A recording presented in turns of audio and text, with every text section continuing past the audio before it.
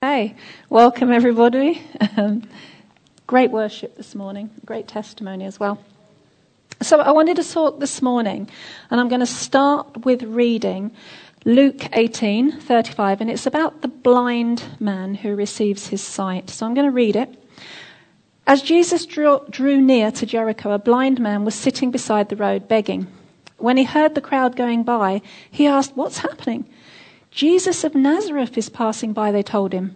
So he called out, "Jesus, Son of David, have mercy on me."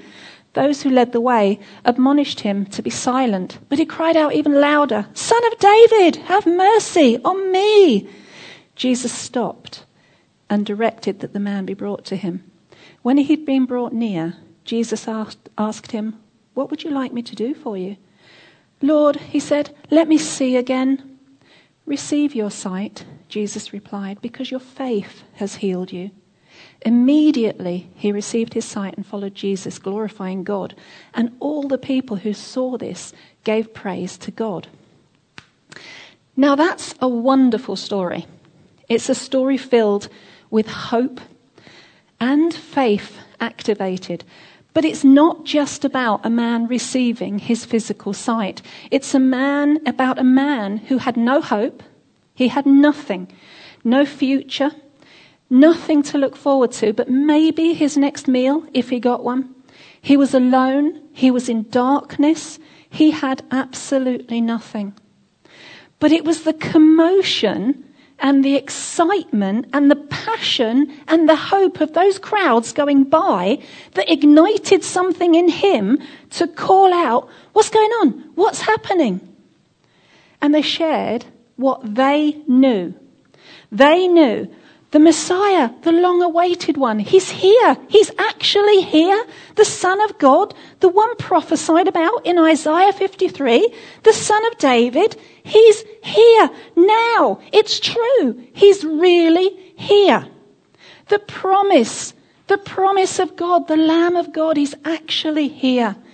And he's calling everyone to repent and be baptized. He's forgiving their sin. He's accepting us into the kingdom. We've got hope. Can you believe it? We have a future. He's real. Can you believe it? Can you get it? Now, I know all of those things aren't actually written in the Bible, but you can imagine the commotion of people following Jesus and going before him. What we do know is that their excitement, their love and passion for God went ahead of Jesus, and it prepared the way for that lost and blind man who had no hope to know that hope was there. Right then, right there, he didn't have to wait any longer. And he caught the fire of that excitement. And he started calling out to the Lord for himself, "Jesus, Son of David, I'm over here. Help me. Have mercy on me." And as we know, people said, "Be quiet." They probably said other things too, like, "Don't be foolish. He's got more important things to do. Be quiet, be quiet. You can't interrupt him. You're not important. He's got important things to do." And I can just imagine that poor blind beggar sitting there thinking, "Please God, don't pass me by too. I know what it feels like. Everybody passes me by. Everybody rejects me. Please God, please don't pass me by." And he pressed on. And he called out even louder, because this was his chance. This was his one opportunity to reach out. And he calls out even louder, "Jesus, Son of David, have mercy on me." And we know that when we call out from our heart, Jesus never walks by. He never passes on by. Jesus stopped and he said, "What do you want me to do for you?" And he said, "I want to receive my sight." Jesus said, "Receive your sight because your faith has healed you." And for the first time, that man opened his eyes and he saw the face of Christ in front of him. The light had finally broken through the darkness. The thing is, by calling out to the Lord, he'd opened the way. He'd opened the way to not be lost anymore, but to have a hope and a future. And when we call out, Jesus is always faithful. He will come when we repent. But the thing is, the blind beggar couldn't have even known he was there. He couldn't see him coming. He didn't know.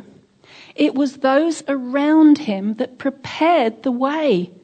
They were going ahead. They were excited. They were filled with hope. They were sharing what they knew. This was the moment that God was there. He was actually amongst them.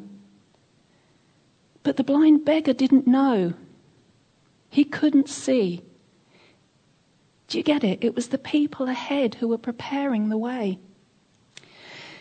John the Baptist is very well known for preparing the way.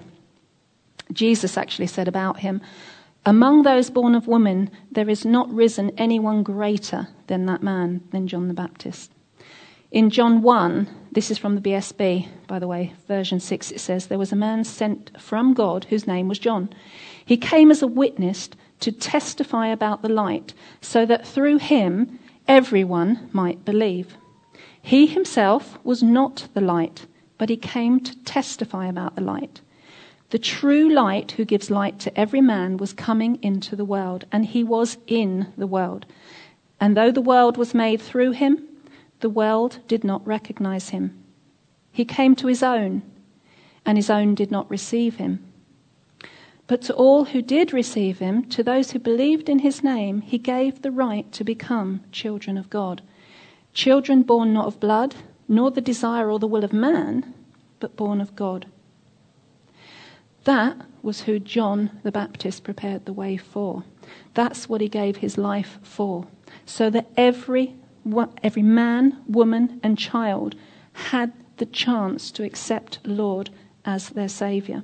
If we skip down to verse 23, the Pharisees and those around were asking, "Well, who are you?" And this is what he replied, "I'm a voice of one calling in the wilderness, make straight the way of the Lord." That was John's life mission. He never shied away from it. In other words, he prepared the way, telling people who Jesus was. And he always put himself down. He said, "I am not fit to tie the straps of his sandals." He never built himself up, but he prepared the way for the Lord Jesus. And just like in the story of the blind man, who was blind in much more ways than just physical, he didn't even know Jesus was there. It was those around who prepared the way that Jesus was coming, that he was the light of the world, that the hope was actually there and could be retained by everybody. It was John and the disciples who came after them. And who are they? Who are the disciples that came after the originals? You and me. We are disciples. And if you're thinking, "I'm not a disciple," well, actually, the translation of a Christian disciple is dedicated follower of Jesus. Are you a dedicated follower of Jesus? Then you're a disciple. You are a disciple. But you see, unless those people who had spoken up and said to the blind man who was coming, he wouldn't have known. If they'd have carried on ignoring him, he would not have known who was coming, because he was in darkness. He could not see. It wasn't just physical. The darkness covered not only his eyes, but his mind, his body, his soul.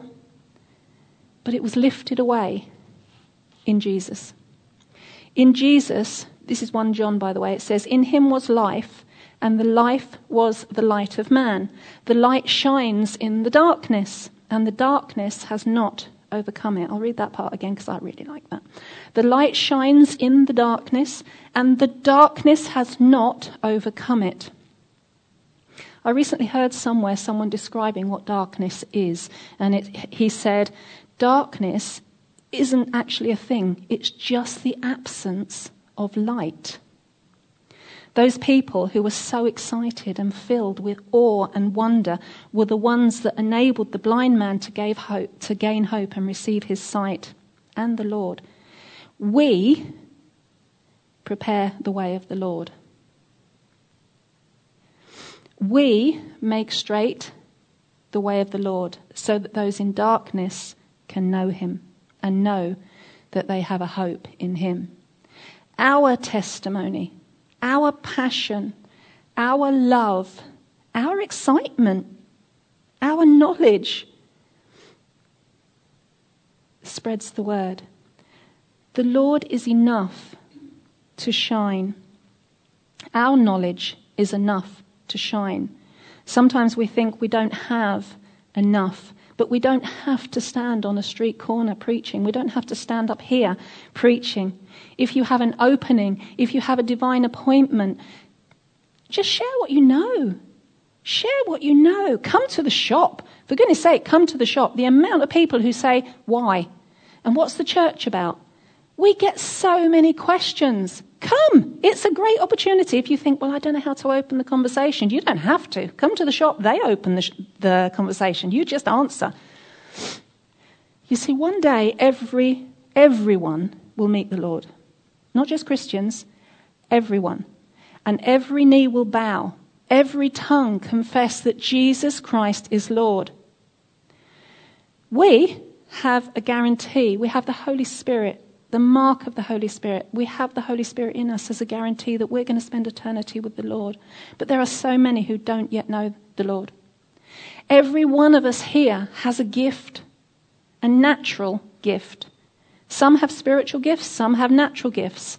You can ask for spiritual gifts, but most of you have, every one of you, not most, every one of you has a gift, whether it's serving, whether it's the smile on your face, whether it's encouraging, whether it's cooking a friendly meal, whether it's helping, or whether it's spiritual, whether it's prophetic, whether it's a word of knowledge, whether it's courage.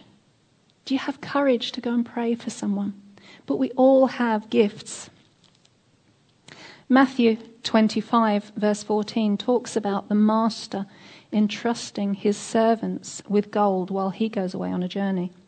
To one he gave 5 talents, to another he gave 2, to another he gave 1, according to their ability. The first servant who had 5 went away, put it to work and gained 5 more.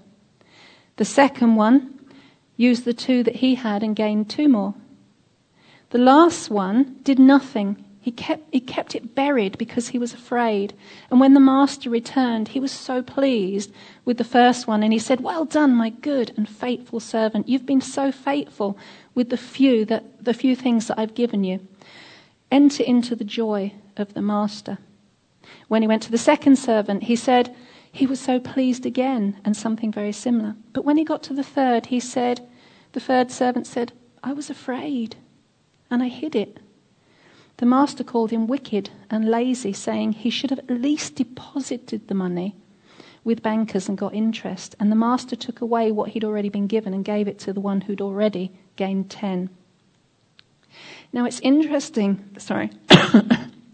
it's interesting in that last story that it says the master gave each servant according to their ability. He didn't ask them to do something that they weren't capable of or that was too scary for them. He gave them what they were able to do, what was in their ability to do. So if you're sitting there panicking,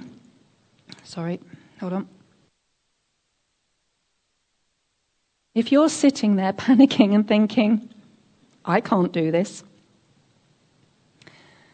what can you do? What's God given you to do? Can you share a meal with someone? Can you encourage someone? Can you send a psalm? Can you send a word? Can you take something from the Bible if you know that someone's feeling low and say, do you know what? I was thinking of you and this is what I read. Maybe it's the Lord speaking to you. Can you go around and visit someone and have a cup of tea? Can you just call? Can you do something else? Can you do something more?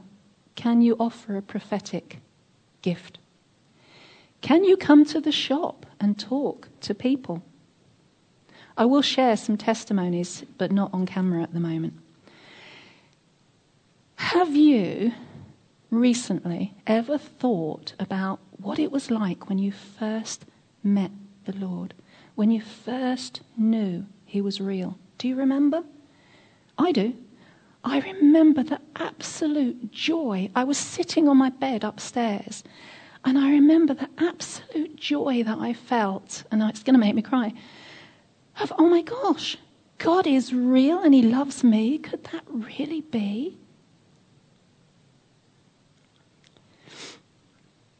If you've never felt that passion, if you've never had that revelation, this morning I really want to pray for you. I want us to come to the front. We're going to have some time where we're just going to remember what it felt like. Because do you know what? It was the passion of those people going past the blind man that they shared. They didn't have the whole story. They didn't say everything about Jesus. They shared the excitement. When we remember our excitement, that's enough. That's enough. We can share the excitement of who God is to us. We can share what he's done for us. Has he provided you with a car, a house, a child, a healing? What's he provided you with? What's he done for you? That's all we have to do to prepare the way of the Lord.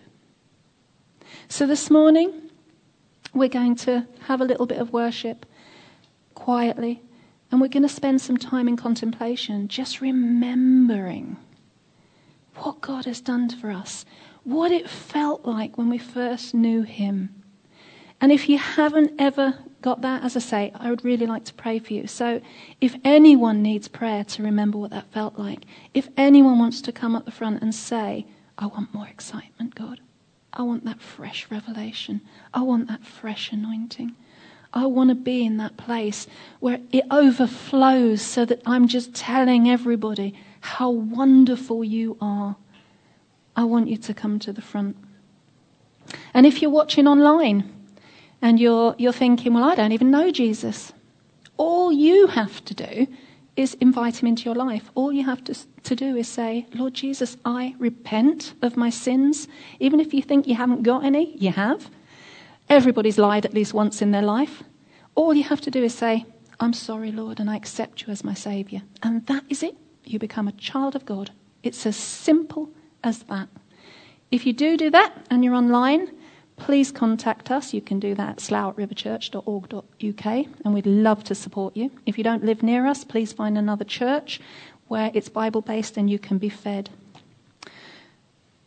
But this is our time to remember God, to remember the Lord, to remember who he is.